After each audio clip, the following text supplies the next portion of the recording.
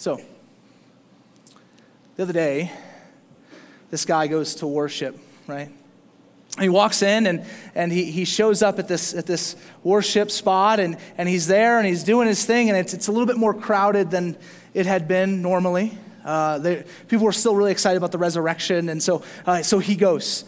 And he's just doing his thing, and he does it every single week. He enters here and he worships with his brothers. And all of a sudden, as they're worshiping, they hear this loud boom, right? Like this loud, explosive sound. But there is no explosion, right? There's no destruction. They're looking around. Everyone's, what's going on? Did you hear what I just heard? No one knows what's happening. As they look around, they just hear this sound coming and emanating from one of the courts. And so these guys all kind of come together, and then they walk over to this court. And they walk in this room. Imagine you walk into the Orpheum, and what do they see? But what we just read in Scripture, they see tongues of fire resting above all that were in the court. All these people, imagine you're just here, and then you walk in. Someone walks in and sees above all of us these tongues of fire descending on the people of God in the room. What do you think? You run away, right? That's what I'm, like, if I walked in and there was fiery Gene Simmons tongues just floating over your heads, I am out of there. But God does something different in today's text. Because this moment is not just this random moment unexpected by those in attendance. See, this moment, although maybe they couldn't characterize exactly what it would look like, this moment was planned and expected and prayed for thousands of years. The moment where God, the Holy Spirit, would indwell and be with his people forever. This was not a new thing for them. So as it comes, I think there was probably some freaking out a little bit, but also like, okay, this was supposed to happen. What I find so awesome is I truly believe that it's the Holy Spirit that illuminates Scripture, that motivates and changes our hearts, that conforms us to the image of God. And I am praying to him this morning that he would teach us about himself and what it meant for the Holy Spirit to come and be here in power. Now, this text that we'll look at today is often preached. It's a fairly popular text, Pentecost, right? It's pretty famous. It's out there. But I think it is understated the weight of this moment. I was talking to some of the guys that are preaching at this same kind of text in other redemption congregations around the state. And they began to say, man, it was so interesting because even in our Easter sermons, we often just talk about the cross and not the resurrection, right? And I think when we come to texts like this, we still seem to talk a lot about the cross and not the fact that the Holy Spirit, God in the flesh, has come to indwell his people. This is the just absolute cataclysmic moment for the church to be empowered, to go fulfill the mission that it's been called to. Now, how many people have seen any of the Bond films? 007, anyone? Let's get some participation. Don't be shy. Okay. Now, if you've seen this film, or if you haven't, let me tell you, James Bond has this little pal. His name is Q, okay? Q in the films is kind of this sprightly old fellow who designs gadgets and weapons and outfits the car to be like this destruction machine and the whole deal. I think, legitimately, we treat the Holy Spirit like Q. He's an addition to us. Like he's, okay, so we're doing our thing, and I guess I'll take a bit of the Spirit too. Like, Spirit, what do you got for me today? Do you have like a gift or a gadget or something that allow me to navigate this life, to allow me to be a better Christian, allow me to love my wife, love my husband, love my kids, allow me to excel in my job, allow me to share the gospel with my coworkers, my classmates, et cetera, et cetera. Hey, Holy Spirit, what do you got for me, right? Just kind of this bonus supplemental thing that we just choose to, hey, I'll go visit Q, I'll go visit the Holy Spirit for a moment. This text does not allow for that. See, James Bond uses Q that he can fulfill his mission. Jesus, the Holy Spirit, the Father, turns this upside down and says, no, the Spirit uses you and I to fulfill his mission. Completely different. We don't dabble in the Spirit. If you are here and you're a Christian, the Spirit indwells you, lives inside you, and he is using you for his glory. You are not using him. but we act like it. This text shows us what this moment meant for the early church. And this moment that we'll see today, the amount and impact that it has over the rest of the book of Acts cannot be explained. In other words, Acts does not happen. You and I are not here worshiping on a Sunday morning. We're not moving to Flag High on the 12th. If the Holy Spirit does not come in power like he does on Pentecost. This is an incredible moment for the church. Now, the main reason I think that this text has lost its vitality within the church today is because I think the church has lost her purpose. I think the church oftentimes we exist for ourselves. And I know I keep hammering this point. I even had someone come up to me and said, man, you are really getting after this whole mission thing. And I was like, that's because Jesus seemed to get after this mission thing. That this church thing was not formed. People did not come together to have a great 90-minute experience weekly. The people of God were formed and came together so they would bring about the gospel to the entire world. That was its purpose, and I think we've lost it. So the vitality of this text is lost because if mission is not paramount to us, if it isn't about engaging God, experience his power and presence in our lives, that we might go. If that's not true, this text isn't all that helpful for us. Just stay in your forgiveness. You need not come out of the water. Now, baptism is a perfect illustration for this. Because as you know, when we do baptisms, we get out the horse trough, we put it up front here, and what we do is we take you and we tell you when we put you in the water, we're shaking off all that sin, right? And so we get you in there, and then the idea is that you come up out of the water and you go live your life. The reality is if we keep you in that water, it's not baptism, that's homicide, right? Like if you're in there too long, you die, right?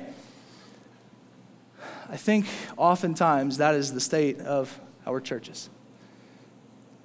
It's the state of us individually. Darrell Bock, who at this point kind of greater theological culture is like the penultimate, the guy when it comes to the book of Acts, and he says this, he says, if the gospel is sold only as forgiveness, it gets what it pays for. Okay? And that is the gospel we've preached. We've preached the gospel that says, all right guys, let's get you in the water and just stay there. Celebrate your forgiveness. Enjoy the fact that you're cleansed, but you don't need to come up and experience new life because new life means it's time to get after it. Okay? And so we stay in because it seems easier, but here's what happens. You stay in the water too long, you die, right? And I think at some point, and in seasons in my life, right, we are on life support. I've stayed in the water too long. I've sat in just forgiveness and not moved on to what is next, which is preaching the gospel to the world because that's what Christ came to do. Set the captives free. So yeah, I'm talking about mission because it's all over Scripture that from Genesis 3 to Revelation 22, it is a story of God coming back to win that which was lost. And then now we are part of it. And so as we begin to ask the questions of, like we asked last week, are we ready? Right? The early church, they're asking, hey, are we ready? Like, Jesus just floated up to the sky and said, here's the Great Commission, go bring the gospel to the world. Are we ready for that? And asking ourselves the same question. Part B to that question is, and how are we going to do this thing? Today, those two questions are answered in the coming of the Spirit of God to become the absolute necessity for how we do this well. It is truly the batteries for your life to operate and fulfill the Great Commission in light of what Christ has called us to. That's the importance of this text. It cannot be lost. And if it is, I think in fear, it's because we've lost a bit of what we're called to. So hopefully we capture both today as we jump into the text finally. And anyone got time? I don't really know what time it is. I know I'm already late probably. It's 11. I haven't even gotten into verse 1. Verse 1, we're moving quick. Here we go. When the day of Pentecost arrived, they were all together in one place. Suddenly there came from heaven a sound like a mighty rushing wind and filled the entire house where they were sitting. And divided tongues as of fire appeared to them and rested on each one of them. And they were all filled with the Holy Spirit and began to speak in other tongues as the Spirit gave them utterance. Okay, this is that crazy scene we talked about in the beginning, so we don't need to spend and belabor the moment too much. But God comes in, his Spirit comes down and begins to hover over the people, begins to rest and descend upon the people, and people run to come and see this. Now, again, this is not new. But as the people begin to watch this, or people come in, and you have Luke here in the book of Acts explaining what he saw. I don't know if it was literal tongues of fire, like it was literally like that gene. I don't know if that was what was going on. My son Finley, like he's 2.5, he cannot comprehend everything in this world. And so we're driving in the car the other day, and I hear him just say, "Polar bear in the sky." And I was like, that, probably not. So I say, "Where?" And he points to the sky, and sure enough, I look up in the car, very safe, and it's a cloud, right? So I say, "You fool," okay? It's a cloud, okay? I don't say that. But he says, "Polar bear in the sky," because he doesn't know. And so listen, something happens in this room that is just inexplainable outside of God coming in power. Here's why we know that is the key here. Because throughout the Old Testament, over and over and over, you guys say, I don't really make fun of him. Look at you guys. Jeez. Okay. Over and over and over in the Old Testament, okay? When fire comes, it's talking about the glory and the presence of God. That when the fire would fall. So let's look at text. 2 Chronicles 7. As soon as Solomon, the former king in the Old Testament, right, of the people of Israel, as soon as Solomon finished his prayer, fire came down from heaven and consumed the burnt offering and the sacrifices, and the glory of the Lord filled the temple. This is one of many texts throughout the Old Testament where fire comes. It is the glory and the power and the presence of God filling the space, okay?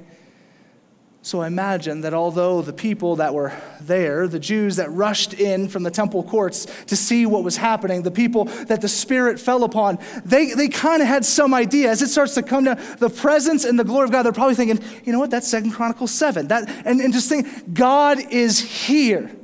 God is with us. This is not a new thing. This is a promised old thing that has finally arrived. Luke 24:48 says, "You are witnesses of these things. Behold, I am sending the promise of my Father upon you. Stay in the city until you are clothed with power on high." So the mission has been given. Listen, don't go quite yet, because I got something coming for you. And it's me, and it's going to be in you, and it's going to be for you, and it's going to allow us to do this well. Matthew, Acts 1:5 says, "For John baptized with water, but you will now be baptized with the Holy Spirit. Not many days from now. You will be indwelt, immersed in the power of God over you, that you can go and serve God, fulfill his mission to the world." That is how important this moment is. Something old that God had been talking about for thousands of years, writing down in scriptures given to prophets, saying, this is coming. This is coming. Look for it.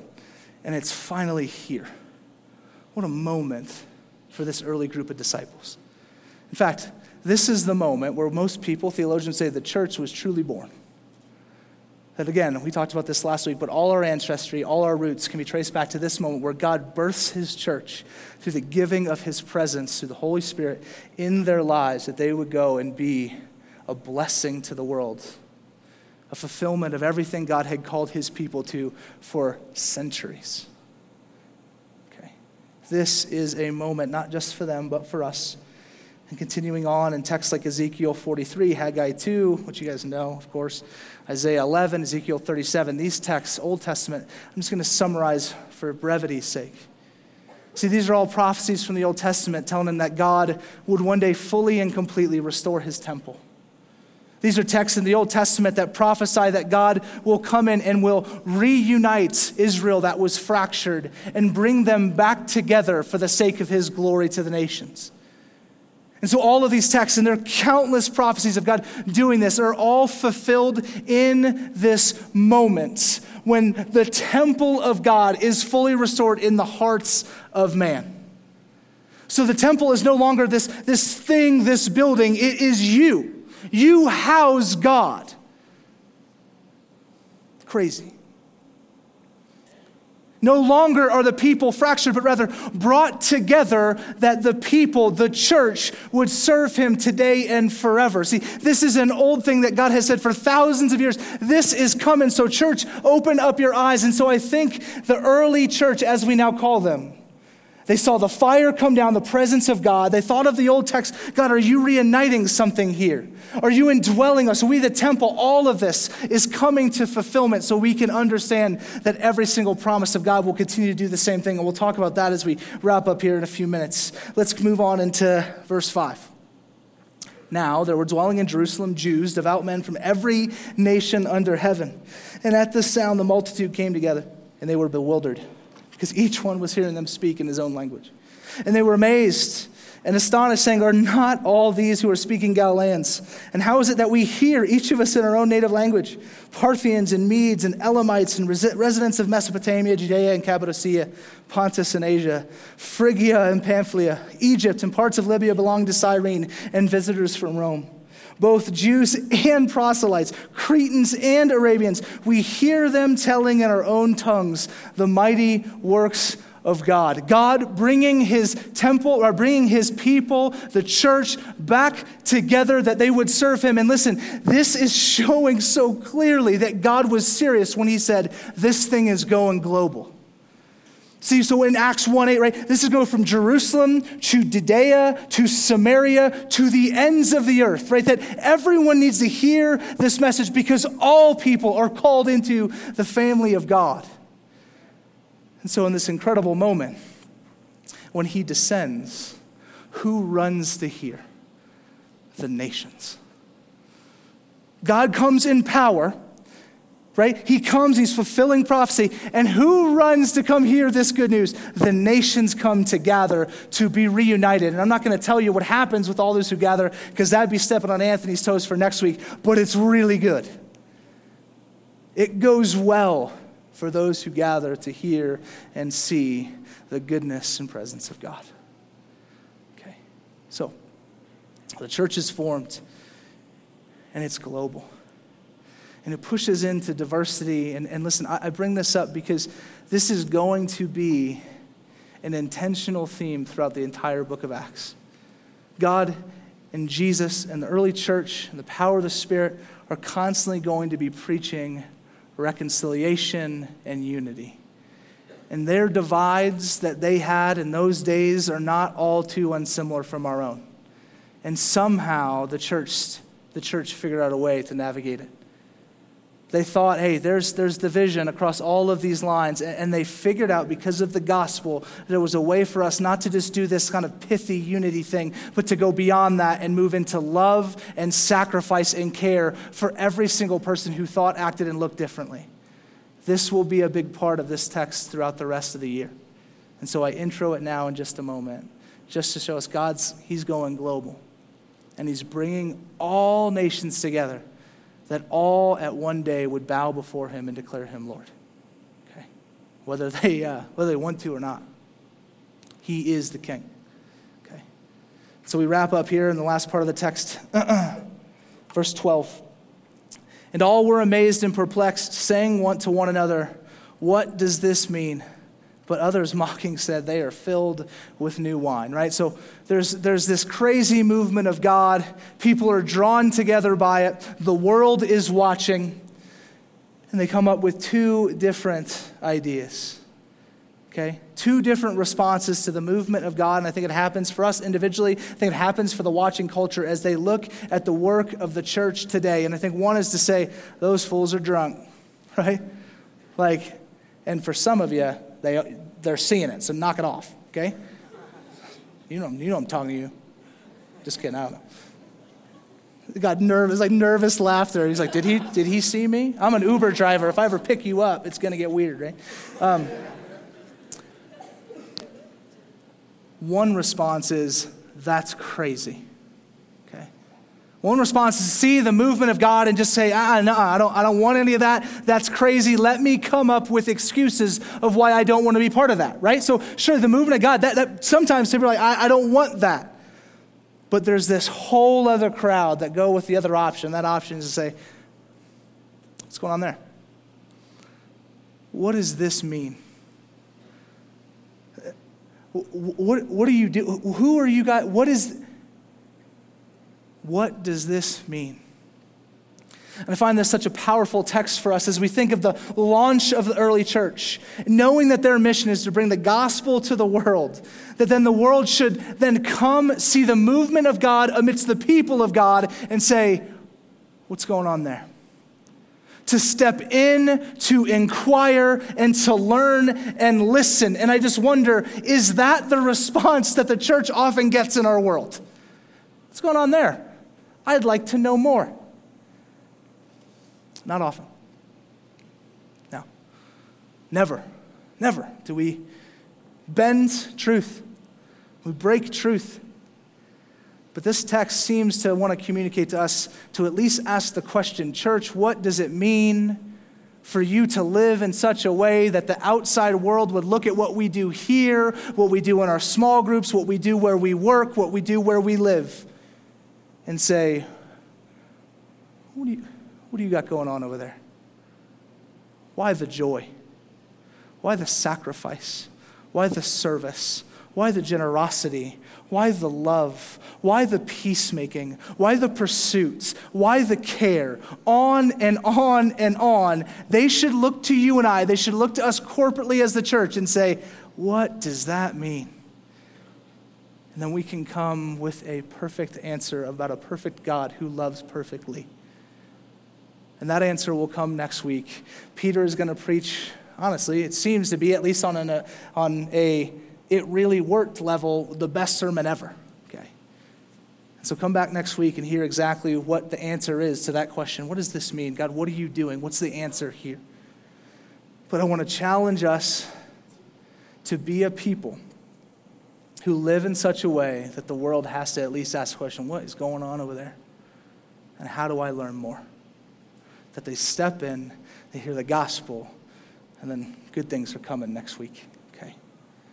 This move to Flag High, I think it's an opportunity for us to be able to say to our city, both individually in the way that we walk this world out as disciples and corporately as a church, that we be able to have more people ask that question about the God and the hope and the trust that is in us.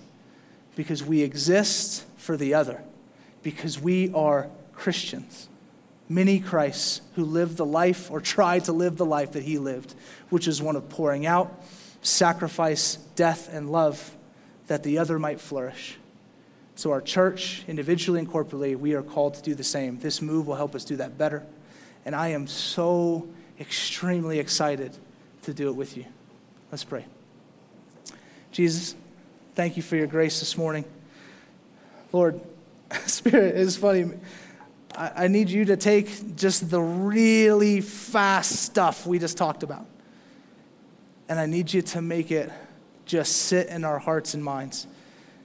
That, God, we be convicted from the inside out, that you would, as you tell us in Romans 12, Lord, that you would transform our hearts and that you would renew our minds, that we would feel and think and be different because of your work in our hearts, Holy Spirit.